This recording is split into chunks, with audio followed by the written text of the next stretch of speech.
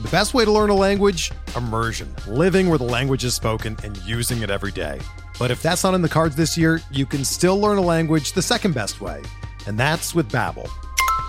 Be a better you in 2024 with Babbel, the science-backed language learning app that actually works. Don't pay hundreds of dollars for private tutors or waste hours on apps that don't really help you speak the language. Babbel's quick 10-minute lessons are handcrafted by over 200 language experts and help you start speaking a new language in as little as 3 weeks. Babbel's designed by real people for real conversations, and their tips and tools are approachable, accessible, rooted in real-life situations, and delivered with conversation-based teaching, so you're ready to practice what you've learned in the real world. Here's a special limited-time deal for our listeners. Right now, get up to 60% off your Babbel subscription at babbel.com/Blue Wire. That's 60% off at babbel.com/Blue Wire, spelled BABBEL.com/Blue Wire. Rules and restrictions apply.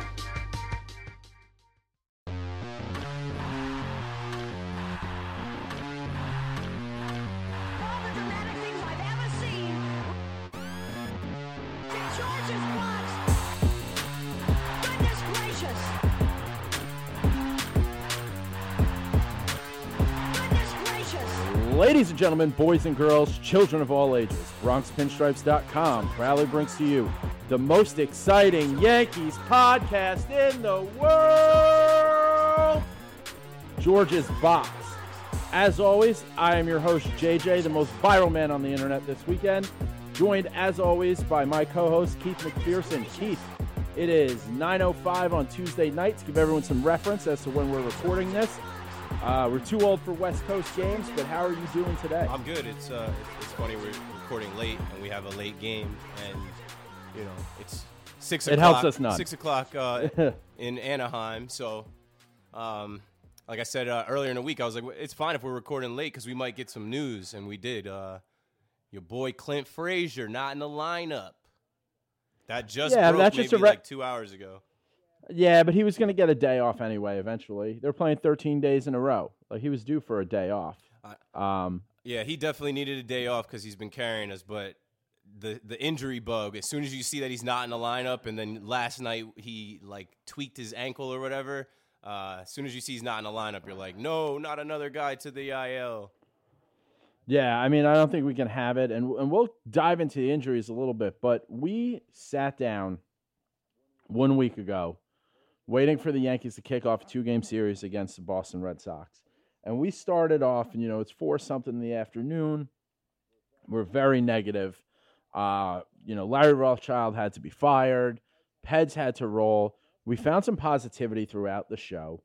And then the Yankees went out that night against Chris Sale, rattled off an 8-0 win. Now, before we ended the show, I had said, you had said, what if we win 2 in Boston? What if we get this mini sweep and then we roll and get 4 against Kansas City, win 6 at home, and then see what happens on the road? We didn't quite do that.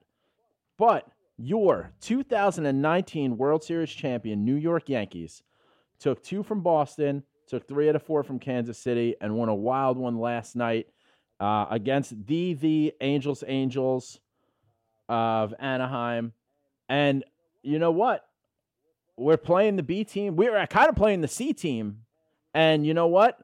We're pulling off some wins. So a week later, how you feeling, Keith? The difference a week makes. Yeah, I do remember us looking at the upcoming games in the series against Boston, the 2 games, and then the 4 games against the Royals, and saying, we got to take 2 from the Red Sox. I think we both were sure that we were, saying we got to take 2, and we got those 2. I didn't expect us to take all 4 and sweep the Royals. We got 3, and that first game was a huge letdown, but it ended up being a reality check, like a comeback to earth thing.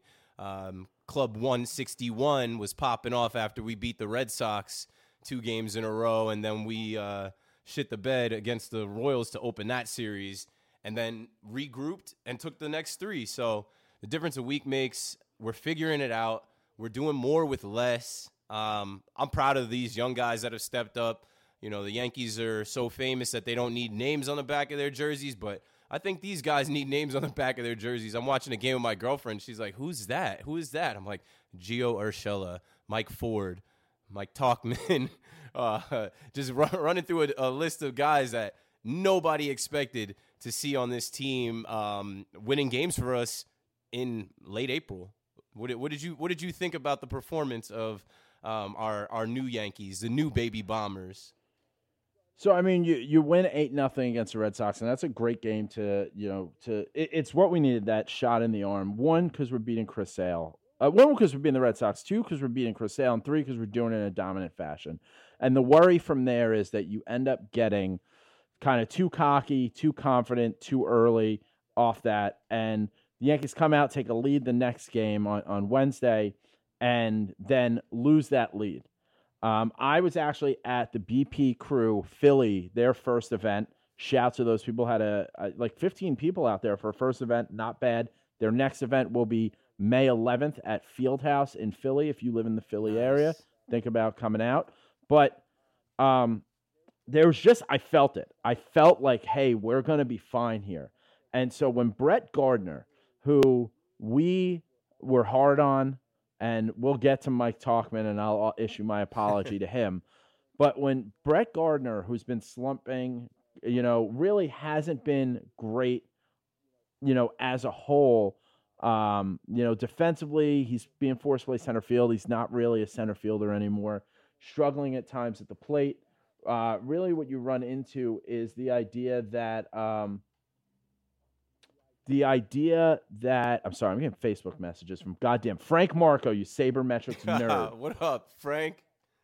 The problem here is with Gardner is I just knew it. I felt it. So if you were watching the Bronx Pinstripes Instagram that night, while the ball is still in the air, I had an Instagram story on it. And the guys at Philly were like, that's crazy how you had your phone ready. I was like, I knew that this was happening. You just felt it.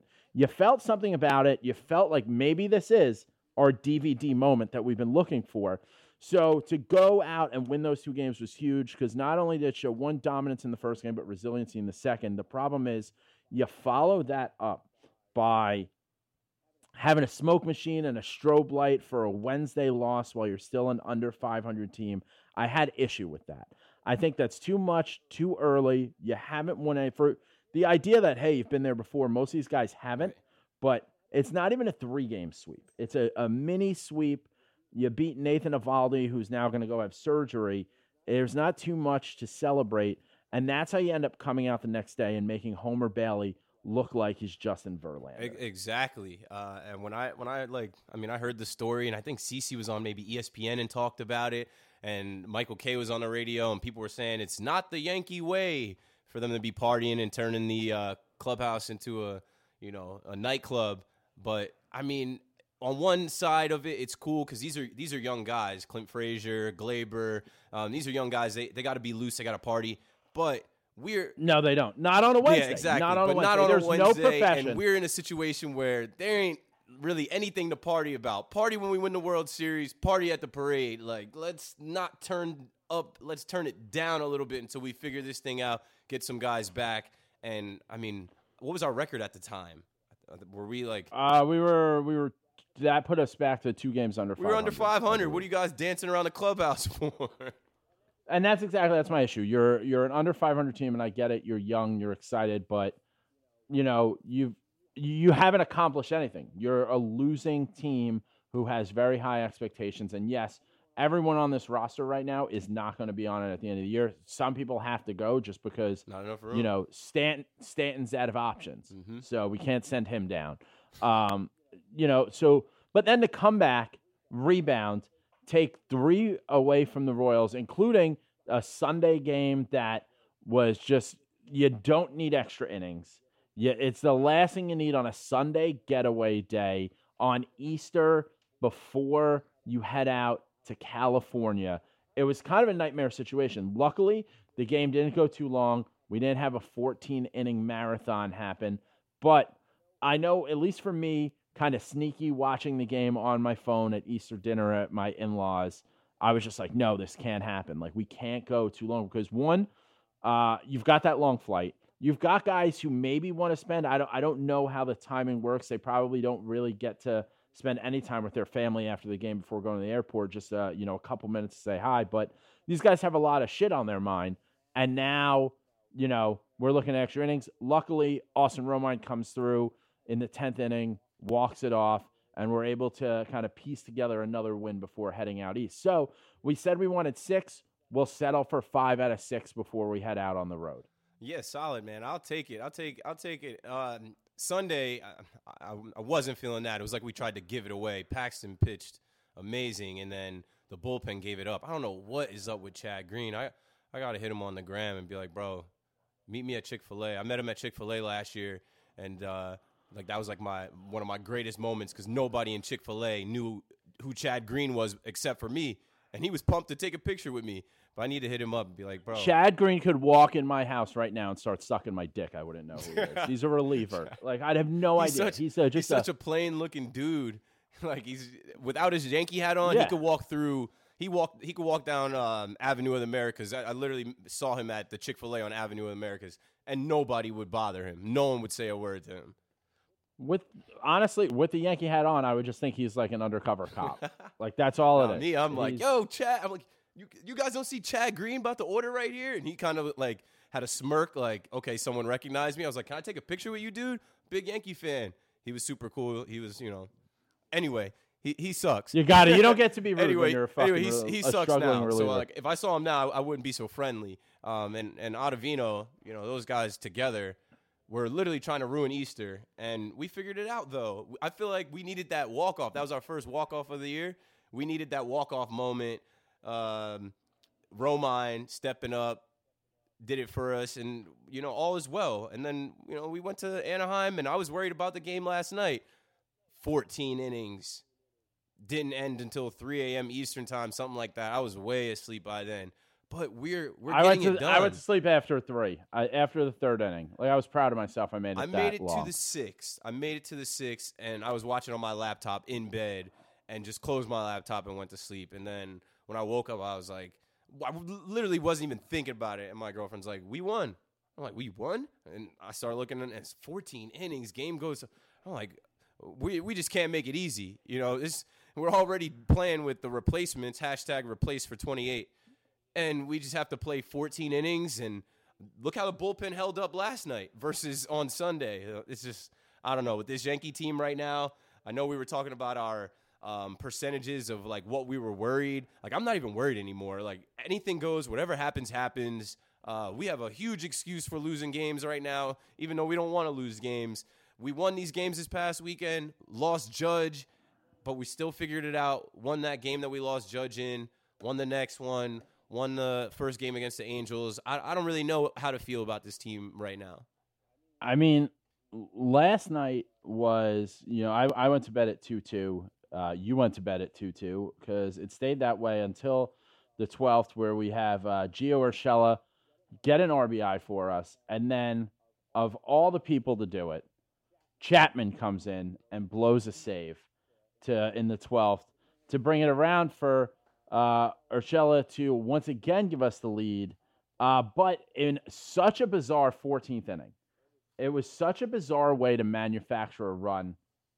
It like looking back at it, it's just, I can't believe we won that way, because that's the way that we've been losing games, right. is having the Angels 14th inning. Right. That one would usually slip away. If this was a week ago, 2 weeks ago, that game would slip away. And I'm not even saying that we lose the game. I'm saying we lose it in the same fashion that the Angels lost that game. Oh, I see what you're saying. Yeah, I mean, I don't know. I'm happy that we're figuring it out. We're figuring it out with less. We're getting it done with less. I feel like it's, we live and die by the home run. Since we don't have the long ball as an option now, I guess we got to grind it out 14 innings. Sack fly is underrated. Shout out to Joe's McFly. Like, however we get it done, we get it done. It's not even sack flies, and I think the 14th inning showcases actually a strength of the Yankees team, that the way it is. For anyone who may have missed it, the Yankees got Gleyber Torres. The Yankees struck out in the 14th inning 4 times last night because Jonathan Lucroy drops the 3rd strike for Gleyber and then throws the ball into right field. So now, even though we should have an out, we have a guy on first base, and we start manufacturing runs that way. Gleyber gets over. on a wild pitch because Lucroy is having a hard time. And then he steals third base with no throw. And now Jonathan Lucroy is not an old man. He's 32 years old. But the difference I feel like in that game was our youth. And you've got Gleyber Torres. You've got Urshela. You've got, guys like Clint who's got his ankle fully taped up, going out there and still hustling, still making things happen. Whereas Lucroy, who's, again, only 32 years old, but 14 innings behind the dish. Some of these guys, they just looked, the Angels are, they have some older players than we do. They look sluggish. They look like they can't compete. And, I'm sure you remember it from playing sports. Your coaches, when you're doing all that running and on all those drills, that you're like, how does this make me, a better baseball player by running all these laps? And it's because, or, I know you played football and, why am I doing all this running? Like, I'm not going to run a marathon. I'm just running routes. But it comes down to that ninth inning, that fourth inning, that fourth quarter. Who's going to still have a couple more punches left in them? And I think that's what we saw out of this team last night, because it is getting us a little bit away from the Bronx Bombers into, like, now we're kind of the Bronx Scrappers. Yeah, I'll take it. Bronx Scrappers, young guys got the young legs underneath them. We're figuring it out with less. Replace for 28. I'm just looking at this team right now, dude. Like, we have to coast until we get guys back one by one. We have to not lose every other game or every game. We're 2 games above 500 right now. This lineup tonight, I don't know what to expect, but if we win this game tonight, then we split the series with the Angels. I'm cool with that. Like, to think that this is the team we have on April 23rd, and you could go through a name, like all the names of the guys that we don't have, and we're winning games, I'm cool with it. I'm not worried anymore. The 20% is now 0. It's like watching a movie. It's like taking a turn that I was not expecting this movie to take a turn. And, I know we have time until we don't, so whatever happens, happens. Get it done however we got to get it done. Boone, manage these young guys. Give some of these young guys a shot. Like, I saw Estrada's in the lineup tonight starting, and good. Like, let's see what these guys got, because they might be trade chips. They might be, playing right now to end up on another team somewhere down the line, and I'm cool with it.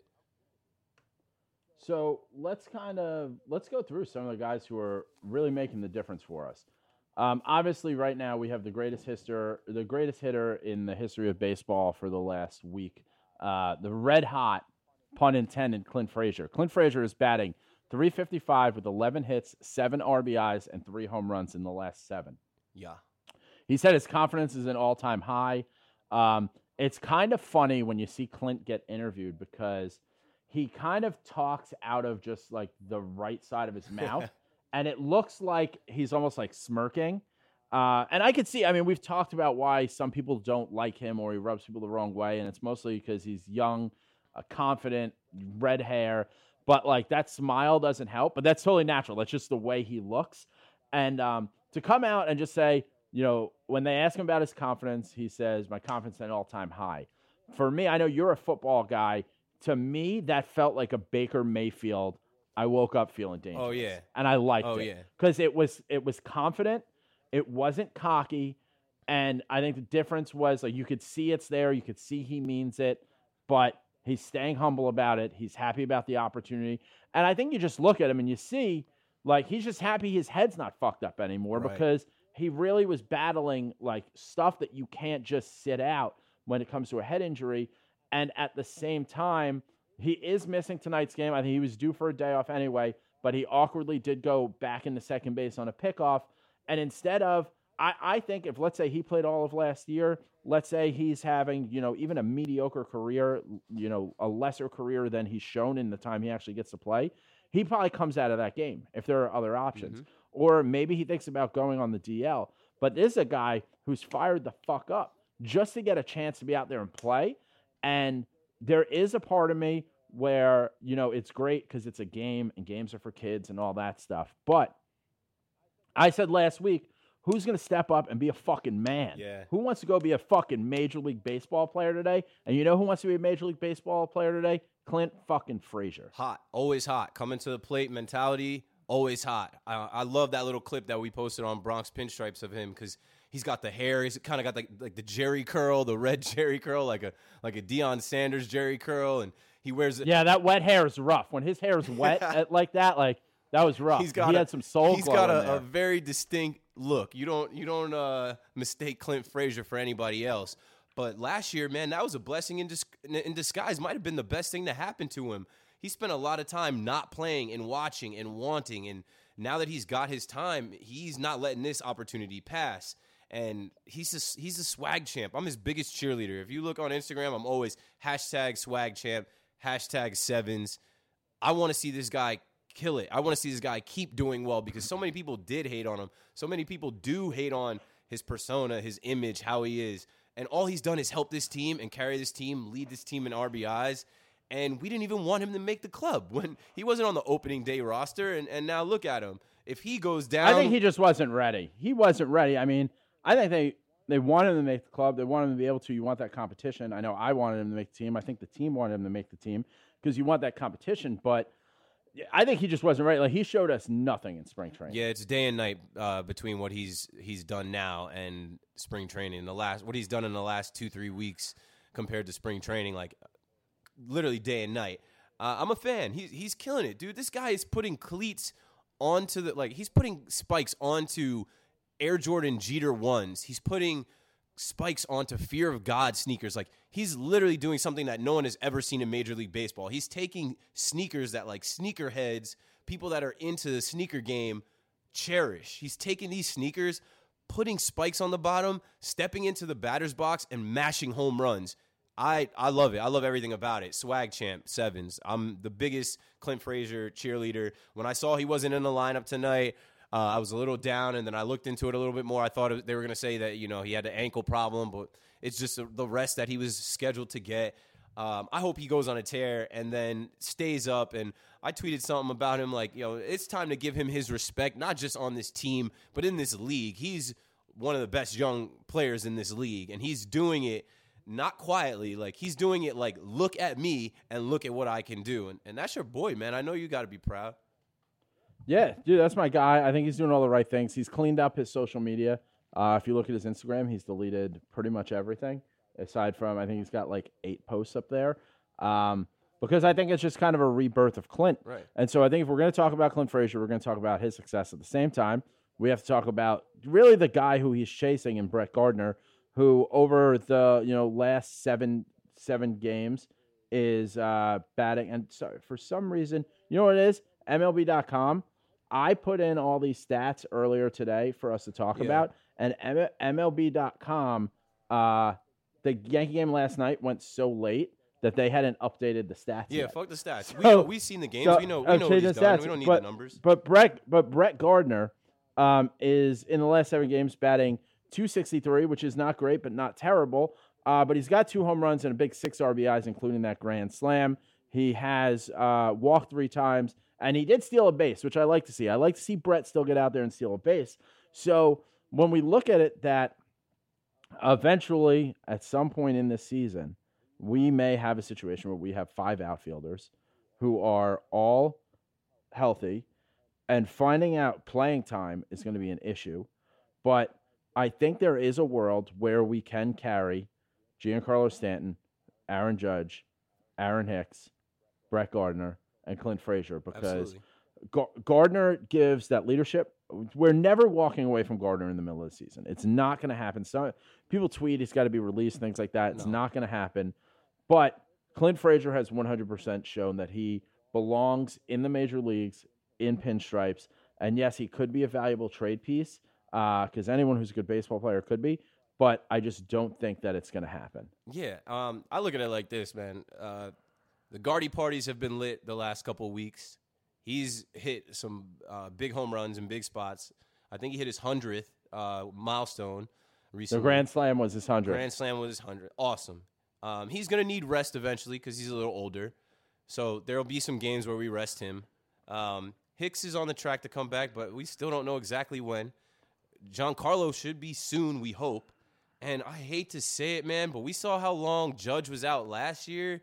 And we saw how they played with the media and how they gave us a timetable and then it was longer. And right now there's no timetable. But Judge could be out for like 2-3 months. Like we don't even know. So I pray that it all works in our favor and that we have room for everybody. And then when it's time in September, October to really make the push, it's like we have an embarrassment of riches, and one of these guys got a DH or take the day off, or we're pinch hitting these guys in big spots and they're saving the day.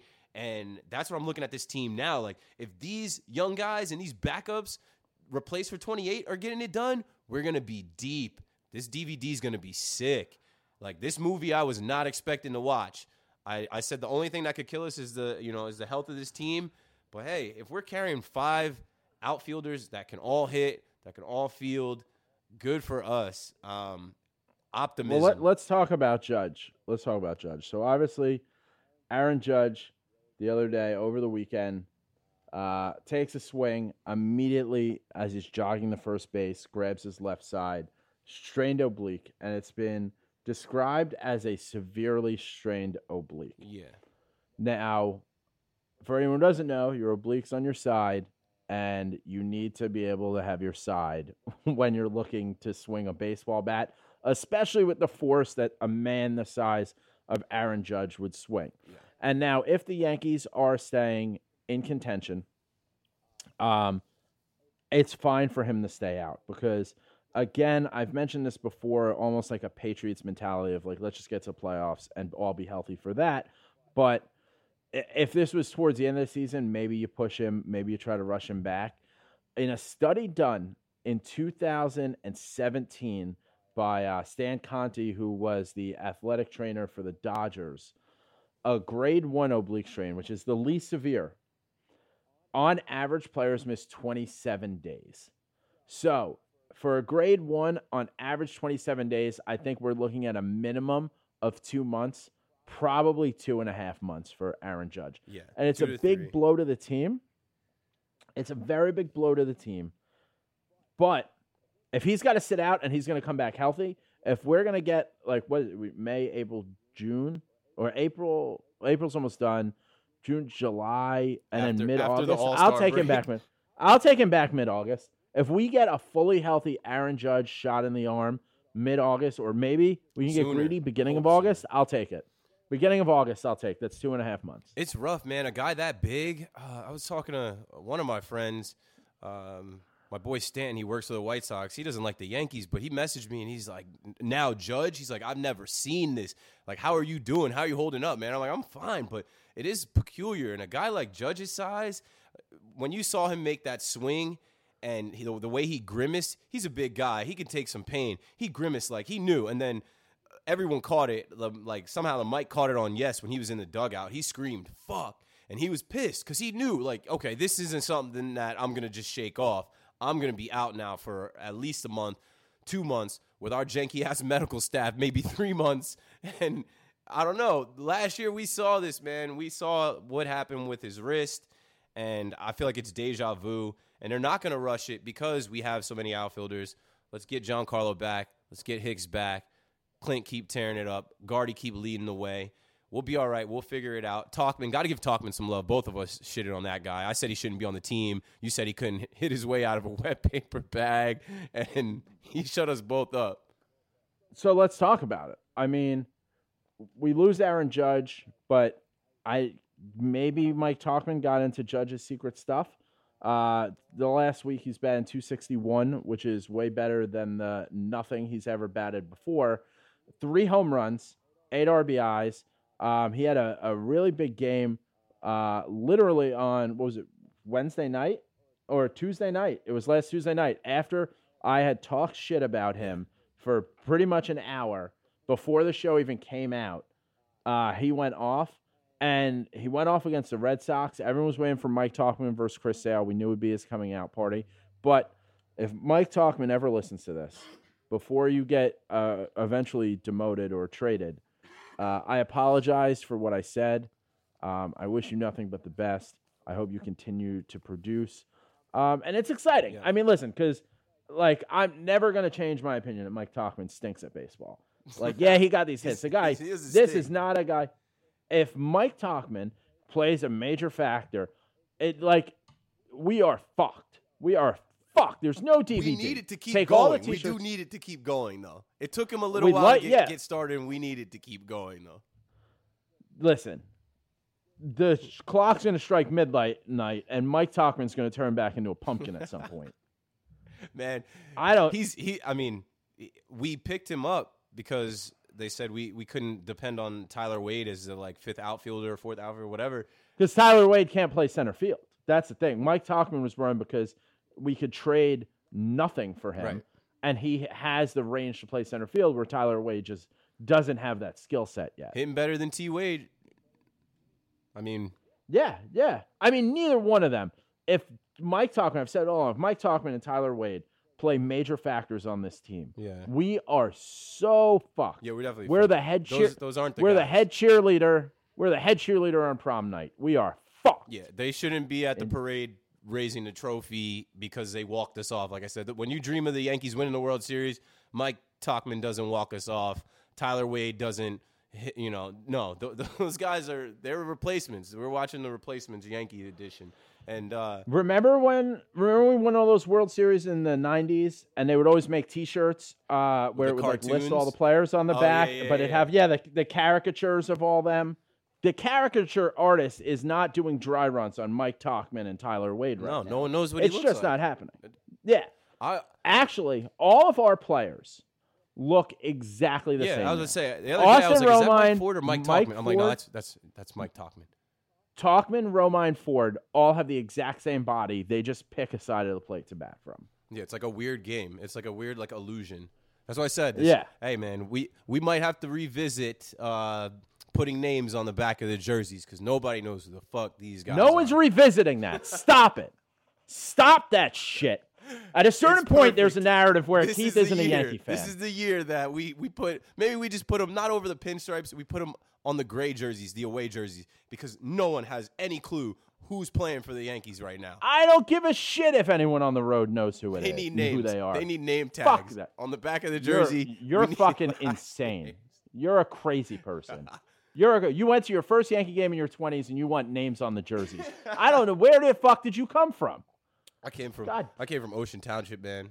I don't know. I was watching TV. I didn't even think Yankee Stadium was a real place.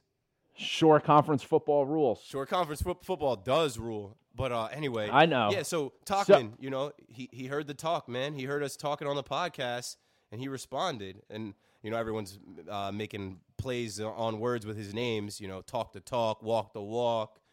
He heard the talk, and he silenced it. I think I tweeted the other day. Good. I'm saying, we are making the most out of it with these guys.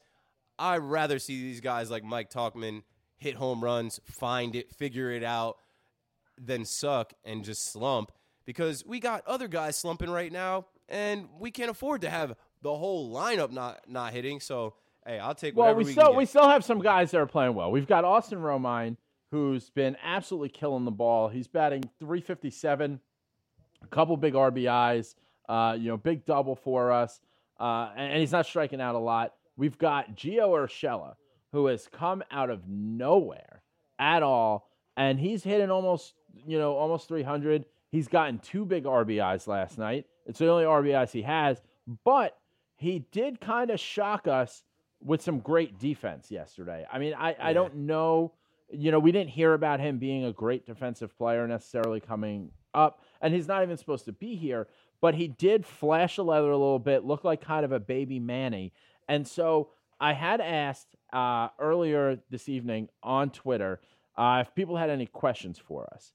So someone did ask, Kurt at Kurt9631 on Twitter. Kurt, thank you for the question. Do you think Gio has a place on this team when everyone comes back based on his solid defense and bat playing well, or is he just going to be traded? Man, I can't call it. And we signed Brad Miller. Brad Miller. I don't think I think that's another kind infielder, of emergency. Maybe another non-factor. That's depth. That's depth because no one else. Because Brad Miller was available for a couple days, so no one was dying to have him. Definitely not. But shout out to Brad Miller. I got 2 shout-outs in before. We halfway in. I got 2 shout-outs. Shout out to Brad Miller. Met him in the fan cave. Who else did you shout out? I shouted out Joe's McFly because a sack fly is overrated or underrated. That's his term. That's his phrase. Gotcha. Yeah, So Gio. 2 shout-outs in. We'll see. Here's the way I see Gio Urshela. I hope he can do what he's doing right now. He will finish the year in AAA and will likely be traded. And the reason I think he'll be traded is that if we are going to get Andujar back and he can play third base, that bumps him out. If we're getting back Didi, if we're getting back Tulo, and we'll talk about some of the injured guys and when they're coming back, there's just not a place for him. Like, who do you get rid of? But Gio can be packaged up. I don't think he's a huge trade himself, but he could be packaged up in a trade. I just don't see a path for him to continue to contribute to this team without there being a ton more injuries. And if there are a ton more injuries and we don't make trades and include someone like him in a trade to get like real Major League Baseball players, I'm going to fucking kill myself. So that's where we're at. It's the defense. I mean, he's made some plays, and he won it for us last night. But it's the defense. You can already put together a little highlight reel of his defensive plays, and you got to think about it. Yankees Twitter, they're in love with the defense because everyone hates on Andujar's defense. So we've got a guy in Gio playing better defense at third, so it starts to chatter up. Oh, what do we do when Andujar comes back if Gio's still playing well? He's out of here, man. Andujar is going to come back, and they're talking about trying him out at first. Not sure if he's going to be able to throw, whatever. These are good problems to have. Like I said, embarrassment of riches. If we've got too many guys, if these replacement players can win games, and we start getting guys back piece by piece, it'll figure itself out. We've got smart people. We've got a bunch of nerds that know what to do, and Boone and Cashman and everybody else will figure out who's going to be in the lineup and who's going to play, and we'll be right. I'm not worried about it. I was not even thinking about the name Gio Urshela 2 months ago. No, I'm not really thinking about him now either, because that motherfucker's going to have been AAA before the end of the year and part of a trade. Yeah, package. trade deadline. Write it Let's down. See, like I said, if these guys are balling Watch right now, him hit. They're going to get traded. He's going to hit 3 home runs tonight. He's going to, because I recorded this before the game and talked shit on him. He's going to hit ears 3 are home ringing. runs I'm tonight. fine with that. We should just keep talking shit on everybody, and then they perform. And he's still going to go to AAA. Love the Yankees, love this team, but fuck these guys. I hope they all suck. Now watch they ball out tonight. Also, on the positive front, Luke Voigt doing his thing. He's been on base 33 straight games, so he's continuing the mash. And then Mike Ford got his call up, and everyone's excited about Mike Ford. We talked about him a little bit last week. Local guy, Jersey guy, went to Princeton. Fun fact about Mike Ford. You know a little history Mike Ford made last night? No, I was dead asleep. I didn't catch it. Mike Ford's current stats right now, he has 1 career hit. He has 2 career intentional base on balls. He was intentionally walked twice in extra innings. Okay. So he has double the amount of hits. He is one of 7 players to record 2 intentional base on balls in their first 4 Major League games. We have Mike Ford from last night. Jose Abreu did it in 2014. Andy LaRoche in 2007 for the Dodgers.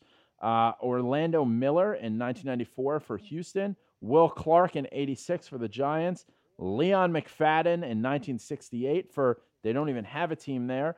And Carl Furillo, 1946 for the Brooklyn Dodgers. Carl Furillo in 1946. That's when, like, you just played for the local team. Like, they were like, oh, we found this Italian kid. What? This Italian kid in Brooklyn. He could play. We'll get him on the team. He'll get walked. That's why you got to love baseball, man. These obscure stats that they keep can put Mike Ford in, company with these random names. And some of these guys, like, only baseball are these stats kept where when they happen, it's like, ding, here's a fun fact about Mike Ford now.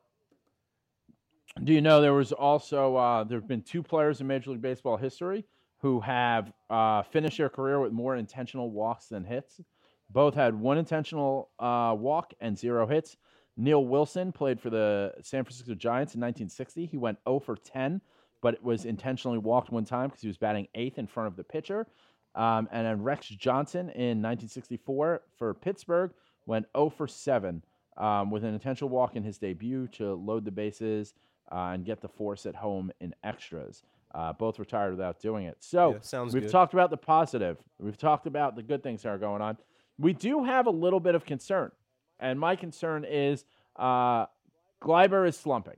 Over the last week, he's batting 115. It is a small sample size. But along with him and DJ LeMahieu, who struck out 4 times in the last week, and he's batting 111, it's a small sample size. It's 1 week in April. But I do have concern about the usage of these players because it's tough. There is no opportunity to really find a day off. Like a lineup without Gleyber Torres is just like, it's my softball lineup. We don't know who are these guys, as you said, but like, where's the power going to come from? Gleyber's already got more home runs in the majors than he had in the minors, in far less games in the majors. So I feel like we're asking a lot of him, and I wonder if now getting a full season at the major league level is going to have some wear and tear on him, and we'll see a slump. And the same thing, like LeMahieu, he's an established veteran, but moving around a little bit. I think he's going to rebound. I don't have as much concern for him, but I do worry that as the season wears on, it's almost like an NBA player in their rookie year coming out of college. They've never played this many games. You kind of hit that hump of, fuck, this season's longer than I expected. Yeah, and I look at Gleyber and I look at DJLM, and it's like, it's Gleyber's second year. It's LeMahieu's first year with the team, and they got to kind of be like, oh, shit, man, I wasn't expecting to be, in this position where I'm the guy. I'm the, most of the fans and people watching are waiting on, me to do damage. Where's Judge? Where's Stanton? Where's Didi? Where, you know what I'm saying? Like, where's Gary? Like, they're the guys. And, of course they're going to slump. LeMahieu was hitting like 350.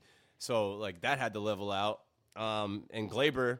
And he's still batting. I mean, DJ's still batting, 293. So he's still up there around 300. He's still in the high twos. Not to say he hasn't fallen off the face of the earth, but like. Yeah, he's a pro hitter. But it is a rough week when you see just kind of more injuries coming. Mm-hmm. It's a rough week to see. And Gleyber, I think it's just a thing that, he's only batting 238 for the season. He's got 4 home runs. He's playing great defense for us, but he has struck out 23 times. And, 23 times in 84 at-bats. Judge has 26 in 73 at-bats, and he's not going to get at-bat for a while. You do wonder if, at a certain point, the league kind of figures Gleyber out, or he is able to, cut down on the swings if he's probably putting maybe a little too much on himself. It's not huge concerns, but there are things that I'd like to note so that we can talk about it throughout the season. He's fine, man. Gleyber is a prodigy. He's gonna be a dog, and he's gonna be, he is what we thought he was. He got robbed of a 3-run home run. What was that, Saturday, when the fan reached over? Yeah, we gotta talk about that. What an idiot, right? I didn't get to Yankee Stadium until I was 20 years old, but I knew not to do no stupid shit like that. Like, why are you sitting in that seat and then reaching over into, like, that whole thing was a debacle. Like, totally disagree. Okay, great. So now we got to talk about it. If I'm in those seats, I've never caught a ball in my life. I have been to so many Major League Baseball games. I've never caught a ball. I don't know that guy's life story. I'm in those seats. That ball's right there. And in that split second, I think I'm going to help the Yankees. I'm going to Jeffrey Mayer this. No, I knew you were I going don't to think say it's going to be an Mayer. out. That happened what? In the 90s? You can't do that, man. You got to know how to act, and you got to know if you're sitting there and the ball is coming there and it's hit by us, like, you got to know the situation in the game. Watch the game and don't reach over like that. That was a debacle. Nah, fuck that. Fight for the team. Go out there and get that ball. There was a guy right next to him with a glove, and then another guy right next to him that was like pulling back. So fuck the guy with a glove. It's like 3 perfect examples, right? A loser at the stadium with a glove reaching, a guy with no glove reaching, and then another guy pulling back. I'm the guy that's pulling back. Like, yo, this is a live game going on. The guy pulling back was probably afraid he was going to get hit by it. Yeah, but you get a chance to get a ball in a Major League Baseball game. Hey, to quote Billy Madison, kind of, you get out there and you get that fucking ball. I mean, but if I you're go sitting, for that if you're ball sitting every time. right there, yeah, you paid a lot of money to reach out there and get a ball, and he did not reach over the wall. He didn't go into the field of play. The ball was over the wall when he touched it. I think it was a bullshit call. Yeah, it was a bullshit call, but still, you got to know, don't put your hands there where it's going to be interference. Like the trajectory of the ball, like it was going out. Like that should have been a 3-run bomb. The ball came to where he paid. That ball invaded his space that he paid for. No way, dude. That guy didn't know what to do, and then that's why they sent him packing. He knew what to do. He did exactly what he was supposed to do, and you get out there and you fight for that ball. Anyone listening to this, you get a shot to get a ball, you go out there and get that fucking ball. Not when you're sitting right there. Like I caught Kobe Rasmus Rasmus home run. You can't get it from the 7th row. You can only get it if you're right there. Well, it could bounce up. Kobe Rasmus hit that home run in the 2015 wildcard game. It bounced up. I got it in section 204. Perfectly fine. Jump, do what you got to do. Where's that ball? I threw it back. All right, thank God. Of course. Between the fucking names on the back of the jersey. Hey, man, it took me a while to get to Yankee Stadium on my own dime, but I know what the fuck to do. Carlos Beltran saw that shit fly right over his head. Fuck that. That game sucked. But either way, that guy, I was at that game. Bro, we were probably at so many games that both of us were at and we like never met. I was in the 4th row in a suite though. Yeah, nah. I'm a suite. I think I paid like $105 to sit in the bleachers, but I didn't care. It was a wild card game. Like thought we were gonna win that one. Either way, now we're getting off track. But yeah, fuck that guy for reaching. Glaber needed that for his slump to end, and I feel like that would have been a good confidence boost for him. 3 runs, like they could have called that a ground rule double, or like couldn't have been ruled a double. It could have been ruled a double. It could have been ruled a home run. And then Boone got ejected because he knew that was some fuck shit. He was like, fuck. He's like, that's bullshit. That's horseshit. It was a bullshit call. They botched the call, and they looked at it for a decent amount of time. Well, the problem there is now Boone is yelling at the umpires, and the umpires didn't make the call. He's fighting with a guy who's in Midtown. Right, he's fighting with some guy in Chelsea who's like, taking a look. Yeah. There's nothing. Probably a Mets fan in the MLB offices in Chelsea. It was like, nah, Gleyber Torres is slumping. Let's keep it that way. Oh man, imagine I'd get to the bottom of that case. So let's talk about the injuries. We got everybody is fucking injured. So we've got Gary Sanchez coming back in the lineup. You listen to this on Wednesday. Gary Sanchez back in the lineup. Played Monday night in Charleston. Went 0 for 3 in single A rehab game against Kannapolis. I don't even know that's a fucking place in the world.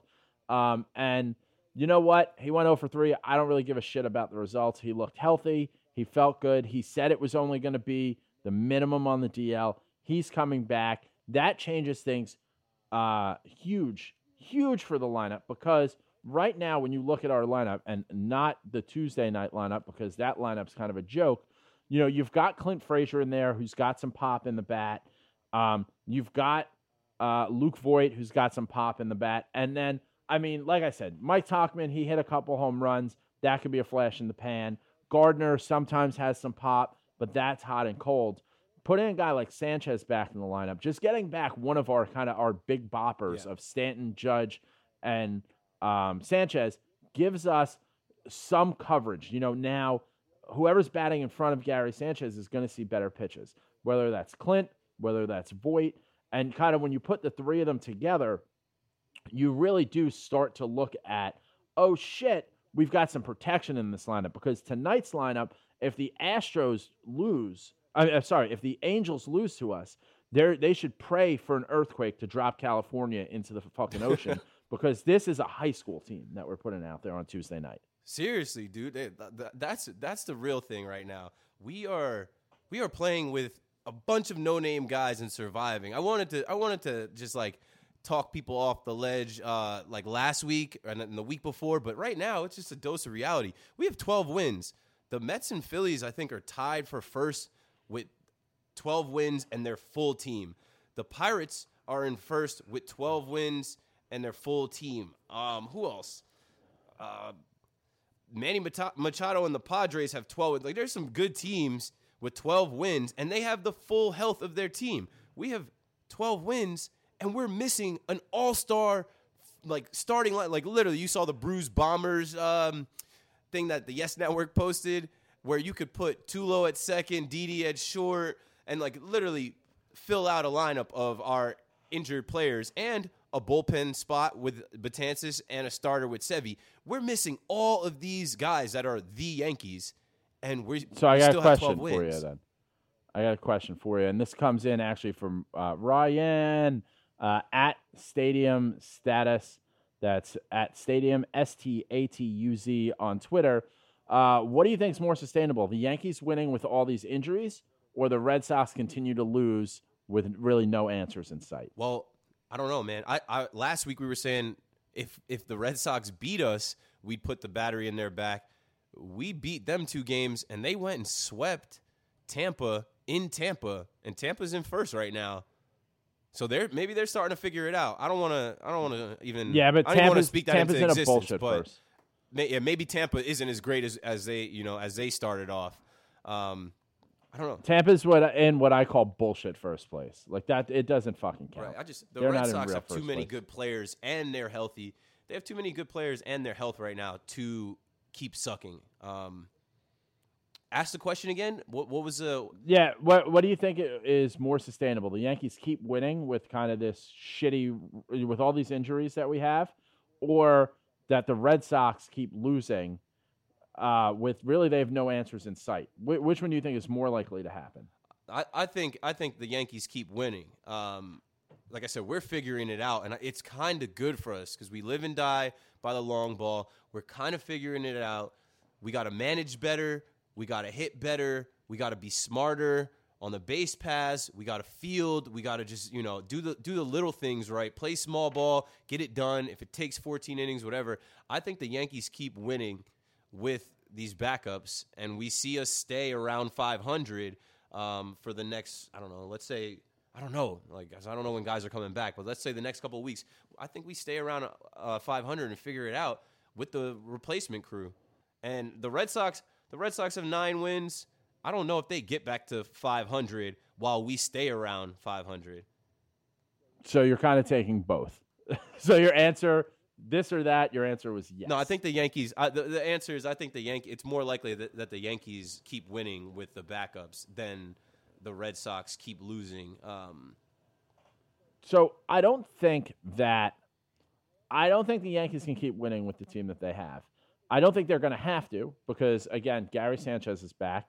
I'm about to take you through some of the other injuries, but the Red Sox are, I think, to a certain extent, collapsing. Yeah, they went down and they beat the Rays and swept them, but they lost earlier today to Detroit. They're down 3-1 in the bottom of the 7th to Detroit, also at home.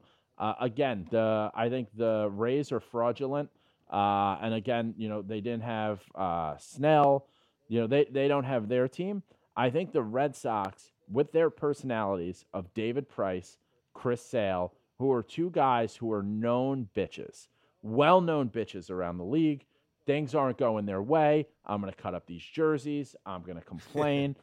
David Price has said himself, he said to the media, and could you fucking imagine a number 3 starter on the Yankees going out there, like Jay Happ, just being like, well, if we don't turn things around, they're going to start trading everyone, start naming players. I mean, David Price said, we're going to trade Mookie Betts, we're going to trade JD Martinez, we're going to trade me.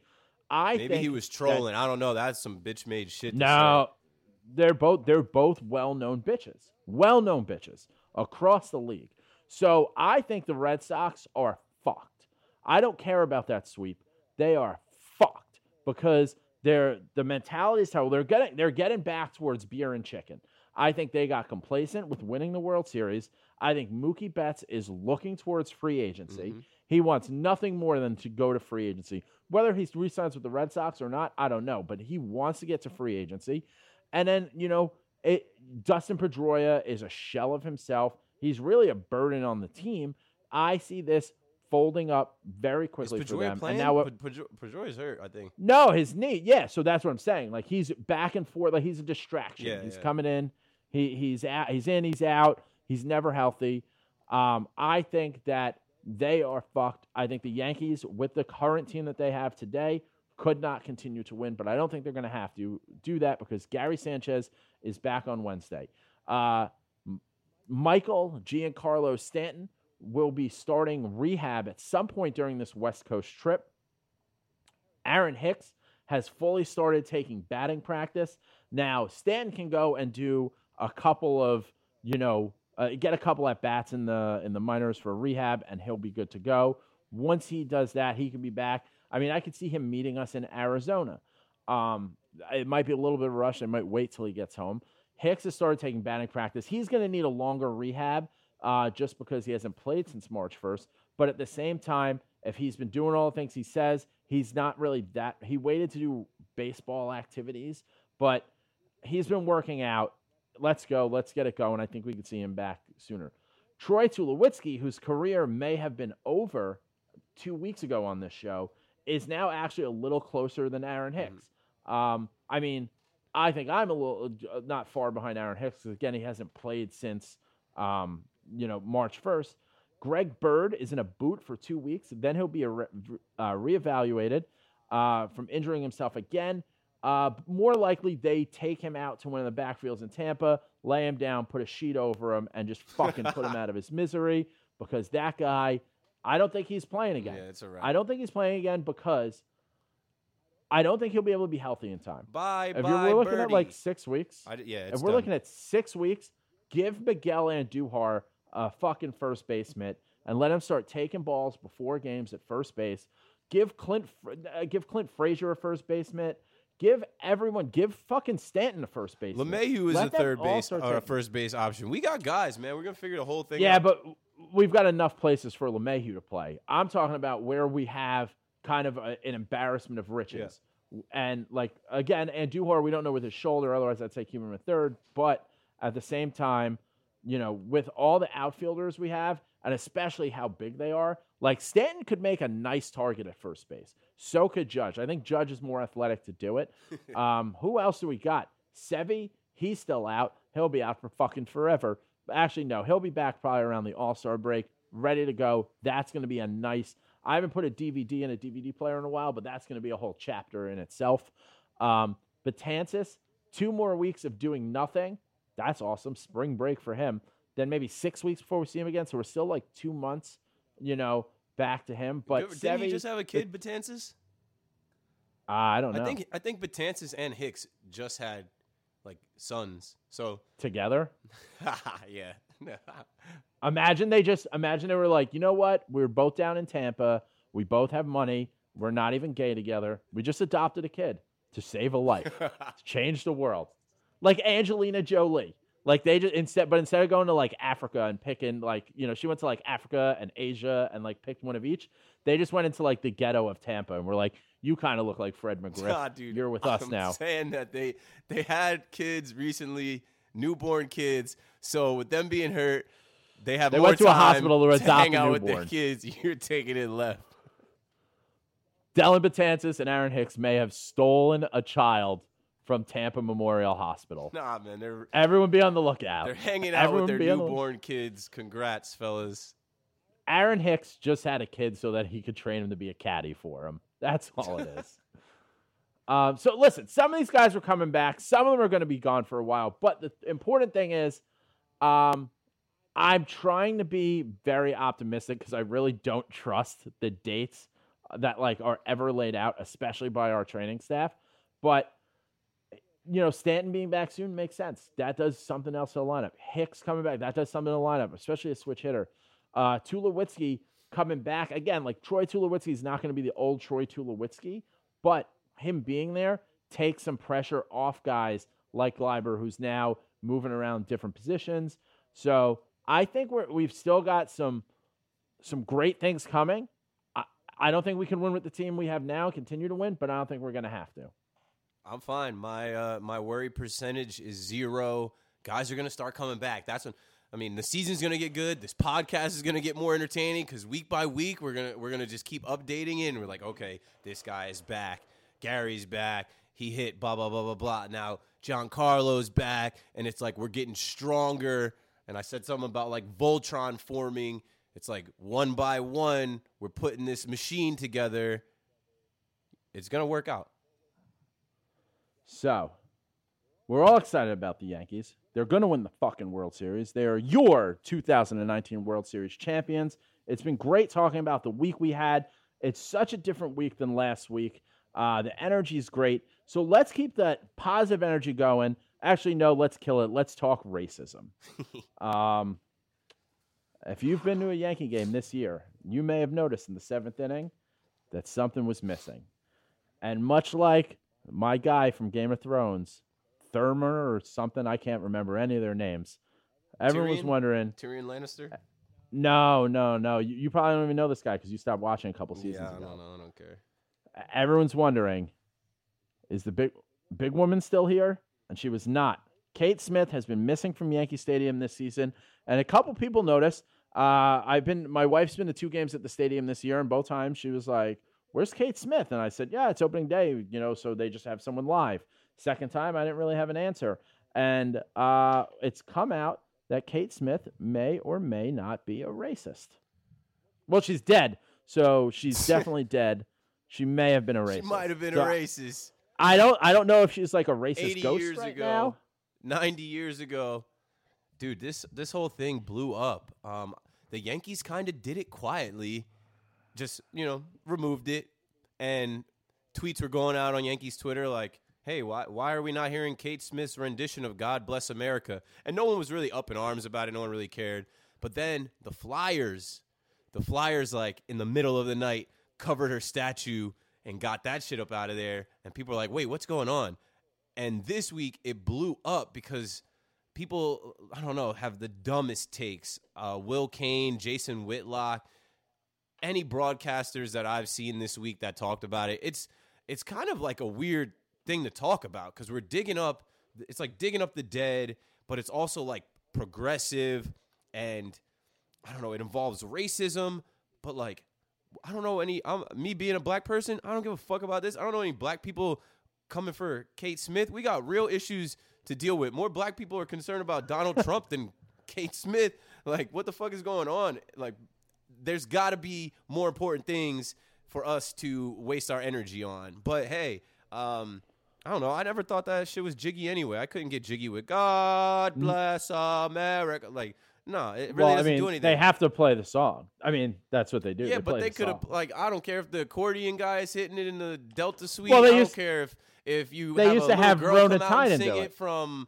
Belmead, New Jersey. Like, it doesn't matter. But it's one of those things that, like, no one really cared. No one really paid attention to. And now there's a lot of microscope on it now. And now everyone is fake mad. Everyone cares. I think a lot of people are mad. I think a lot of people cared because it's one of those things that kind of became synonymous with Yankee Stadium post 9/11. And it was Rona Tynan for a while till it turns out that he hates Jews, so he was out. And now Kate Smith, to kind of give the full story, she's been known for God Bless America in the 7th inning. They play a recording of it. It really became popular in Philadelphia in the 70s. Whenever the Flyers won the Stanley Cup, she had done it, and it started put them on a hot streak. So they did put a statue of her outside the Spectrum. When the Spectrum was knocked down, they really honored her well, and they put it next to an outdoor bar, next to some cornhole. That's literally what it is. Like, It's literally just next to a bar. But it turns out that she was very popular in the 30s and 40s, but her 1939 recording of God Bless America has always been played. The issue is that in addition to that, she also recorded a song called Picnic Heaven and another song called And That's Why the Darkies Were Born. It's comical, man. I tweeted during the 7th inning stretch on Saturday. I was like, well, the Yankees are about to drop Pickaninny Heaven. I got a couple likes on that tweet. Like, who cares? It's laughable. In the 1930s, everybody was racist. There were definitely... So that is my thing. Like, she was obviously racist. Like, why would she not be racist? She's making songs that people wanted to hear. Pickaninny Heaven and Why the Darkies Were Born were probably bangers back then. Black people probably hated the songs. Have you listened to them? People were riding in their little buggies bumping Pickaninny Heaven. Have you listened to them? Nah, man. I can't. I want to listen. That's where I draw the line. I read the article, but I'm not going to listen to a song about, like, killing black kids and, like... Well, when I heard Pickaninny Heaven, when I read cotton, that's why darkies were born. Whoa! It's like, all right, I'm not gonna give that another view on YouTube. I didn't do the Darkies or Born one. I did the Pickaninny Heaven.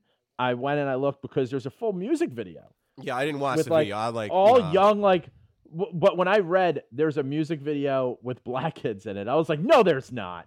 No, there's not. They didn't have a lot of rights then, but there's no way this happened. And it happened. And it still exists. Like, you can look it up in 2019. This is from the 1930s.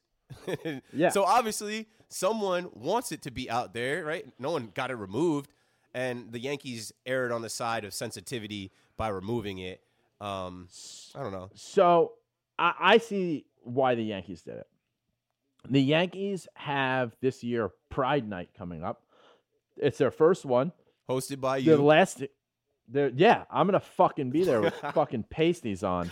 I don't give a shit. Dude, when is Pride Night? I'll go to Pride Night in a second. I'll definitely go too. I mean, the Nets have been doing Pride Night for years. Like, a lot of teams across the country have been doing it. We're actually late on it. The Yankees are late on it. So the Yankees are the last team to do it. And that's been a thing. So that's why I think they make this decision. So let's say you do, you're the Yankees.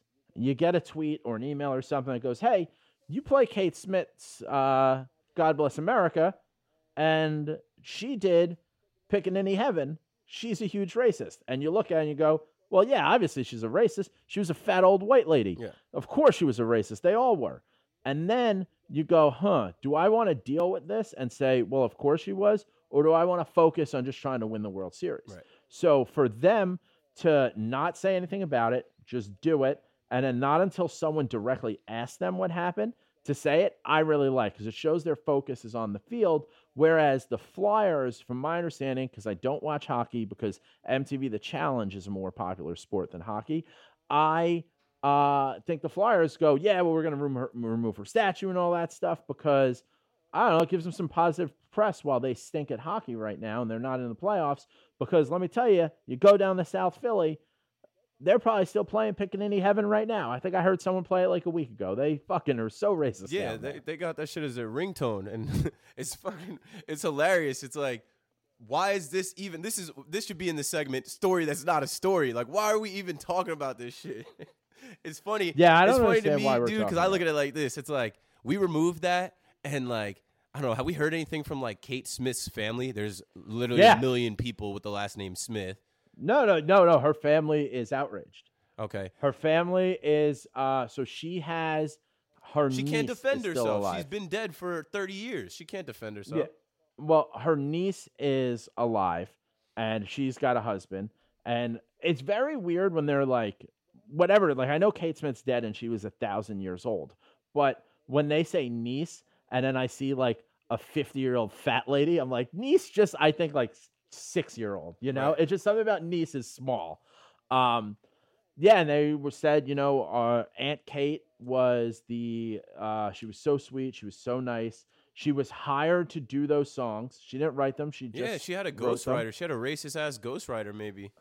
Paul Robeson also recorded, I believe, Pickaninny Heaven, and he was the third African-American to go to Rutgers. He's from Princeton. There's a street named after him there. Look at me. I'm fucking Black History Month over here. Oh, my God. He played in the NFL, scored 2 touchdowns. Guy was wild, man. You should look it up. Nah, man, I don't have the time for like. I'm not. What do you mean you don't have the time to make? I'm not looking look up Paul Robeson. Yeah, Black History Month was 2 months ago, and like I'm not. Every month is Black History Month if you care, Keith, and I care. It's Black History life. I gotta live it. I walk around with Black History. I'm not looking up this guy from Rutgers. That like no, this stuff is all irrelevant. Story that's not a story. But here's my spin on it. Here's my spin on it. Kate Smith's ghost was definitely boys with all the Yankee ghosts, and all the Yankee ghosts in Yankee Stadium put the IL hex on us. They put the injury bug on us for removing Kate Smith's rendition of God Bless America. They're like, what the fuck are you guys doing? Imagine that's what it was. Like, I'm just picturing old, dead, racist Yankees, like Babe Ruth being like, well, they let a bunch of black people play, but you know what? We still got Kate. And they're like, they took Kate, hurt them all. Yeah, like, you know, Kate was a sweetheart. You know what? Fuck the Yankees this year. Maybe they'll bring it back in 2020. We'll give them a healthy squad. No, listen, we're going to win the World Series without Kate Smith. It's a shame she's going to miss it because she's been dead for forever. But it makes sense for the Yankees to do it. The Yankees need to. You just have to. Like, you just don't play the song. It's just a song. Who gives a shit? You just play something else. Because there are more people. Yeah, if someone started a campaign that was, like, public, like if it fucking, whatever it is. If Black like Twitter got a hold of this before the Yankees got a hold of it, that's when it would have been bad. If there was an article on blacksportsonline.com about the Yankees playing this for 10 years, supporting a racist, and they would have blown the story out of proportion, and then the Yankees would have retroactively had to do it, then it wouldn't have looked good. I'm fine with this move. That or outside the lines, just fucking outside the lines, being like, welcome today on Outside the Lines. Is Brian Cashman the most racist? No, we don't need that. So you get rid of it. And you know what? They got rid of it, and I think they did it in a way that was really smart. They said, we're investigating it. We're not going to play it until we determine one way or the other. And so they're still leaving it like, if she really got hired by and the black people helped write the song, then maybe it'll be okay. But they're never going to do that. They're just going to let it float out there until people stop asking, because it'll just be another thing that we care about in this 24-hour news cycle. So Kate Smith, old, fat, white racist, color me shocked. Yeah, that's fine. I mean, rest in peace to Mr. Steinbrenner. Mr. Steinbrenner's probably in his grave. Like, is this really like we're removing that shit does not matter. Win some fucking games. Ban the wave. Yeah. How about that? We remove Kate Smith's rendition of God Bless America. Ban the wave from the stadium. That's one thing we could do without. Oh, jeez. We're not. Listen, if people pay money, they can fucking do the wave. At SeaWorld. You're a ban the wave person. At Hurricane What Harbor. do you mean? They do the wave at SeaWorld? That's where I thought the wave originated from, like no. SeaWorld.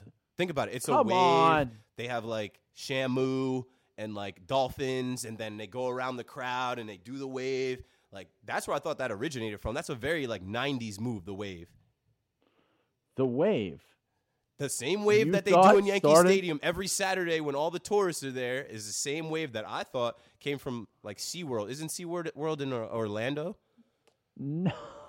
Yeah, I think of this. I don't even know if they have SeaWorlds anymore. I think they were supposed to get rid of all the whales. You're not allowed to keep them like hostage anymore. No, the wave was created October 15th, 1981 by Crazy George Henderson, who was the he's a like super fan. He was like an athletic super fan. And he started the wave. No relation to Ricky? Got them. No. He's an old white guy. He's probably racist too. Okay. And he decided that in the Oakland Coliseum, they would do the wave around.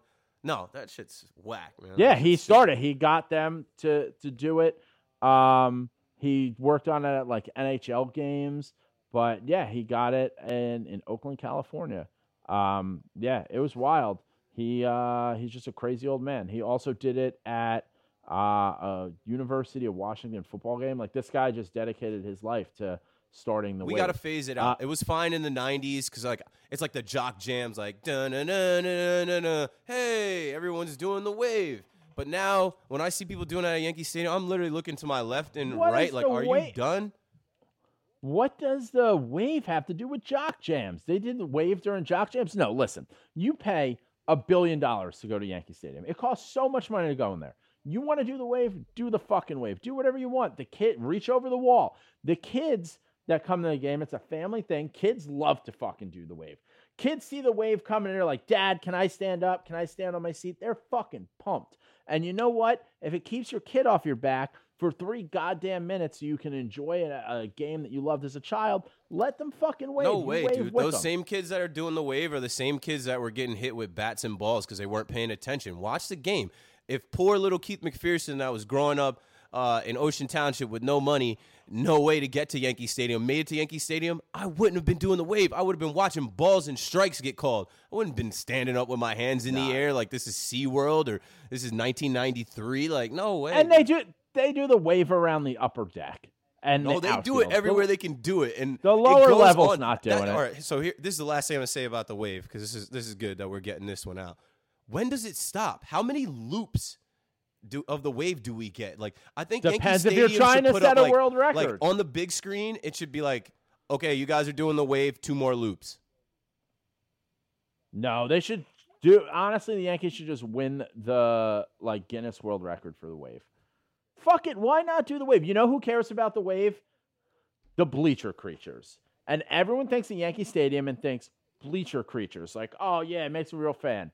You know what? Some of the bleacher creatures are real fans. But it all starts with Ban the Wave with fucking Bald Vinny selling shirts and pins and that shit. Yeah, good. And Bald Vinny's the biggest fucking fraud there Bald is. Vinny, I'll take a shirt and a pin. # ban the wave. That shit's whack. Bald Vinny does not give a fuck about you or any single fucking baseball fan who does not buy a shirt from him.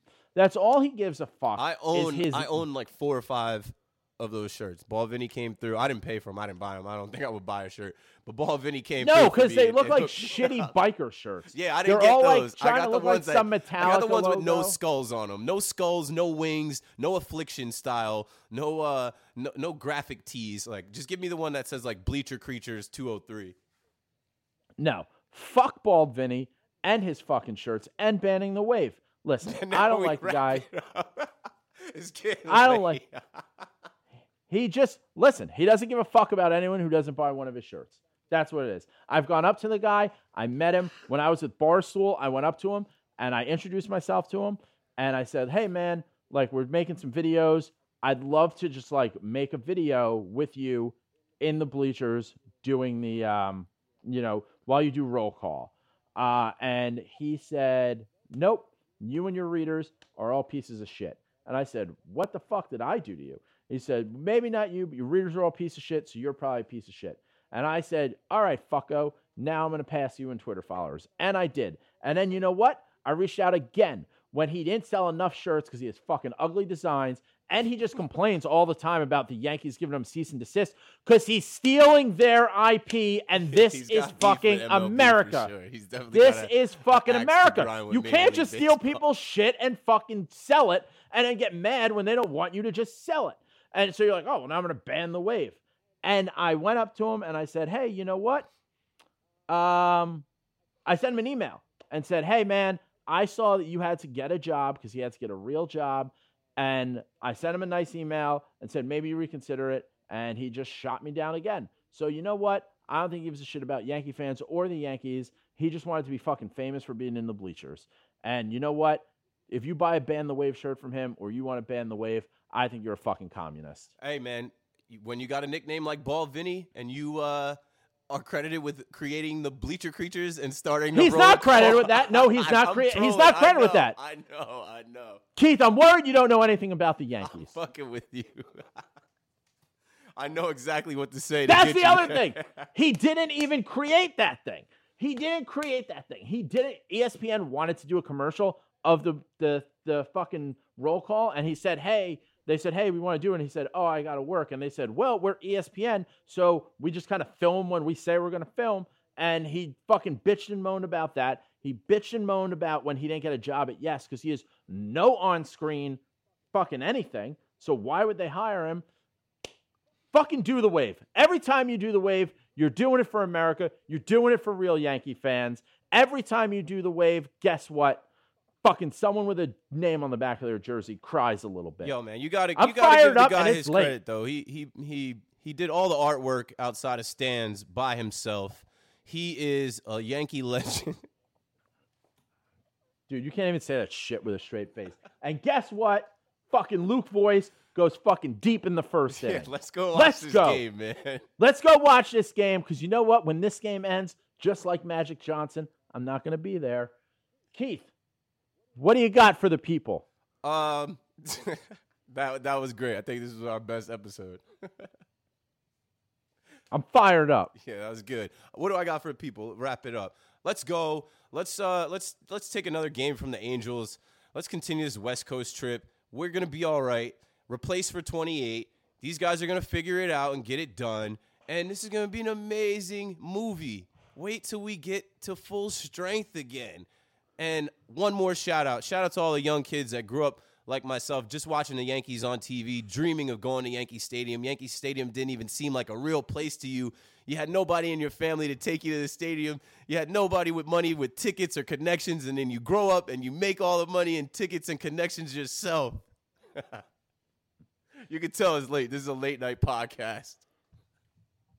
Good for you, Keith. You picked yourself up by your bootstraps, and I'm proud of you. I am. Well, you can follow Keith on Twitter, on Instagram, at Keith_McPherson. You can follow me at JJ from the Bronx on Instagram. You can follow me at JJ from the Bronx on Twitter. If you've been following me, you saw my Twitter's been pretty interesting this weekend. New York Post and on the news. New York Post on the news. Follow George's Box at George's Box Pod on Instagram and Twitter. We're building that thing. A couple episodes in. Let's subscribe to the podcast. Give it 5 stars. Write something nice in the comments. And you know what? This team turned it around. The DVD's starting to be built. We'll see you at the parade.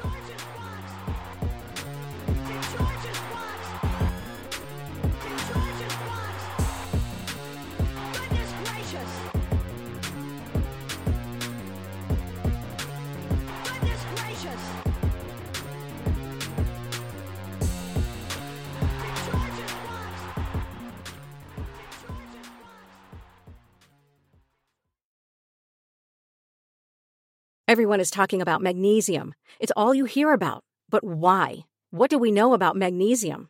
Well, magnesium is the #1 mineral that 75% of Americans are deficient in. If you are a woman over 35, magnesium will help you rediscover balance, energy, and vitality. Magnesium supports more than 300 enzymatic reactions in your body, including those involved in hormonal balance. From functional medicine doctors to mental well-being and female hormone experts, we all know that magnesium is the one mineral to improve all aspects of well-being and health. But which one? Magnesium Breakthrough from Bioptimizers, the trusted choice recommended by leading experts with 7 best-absorbed forms of magnesium to ensure your body receives the support it needs for overall well-being. Go to bioptimizers.com/balance today and use code BALANCE10 for 10% off. Support your journey to wellness at bioptimizers.com/balance. Magnesium Breakthrough from Bioptimizers, your foundation to optimal health and vitality.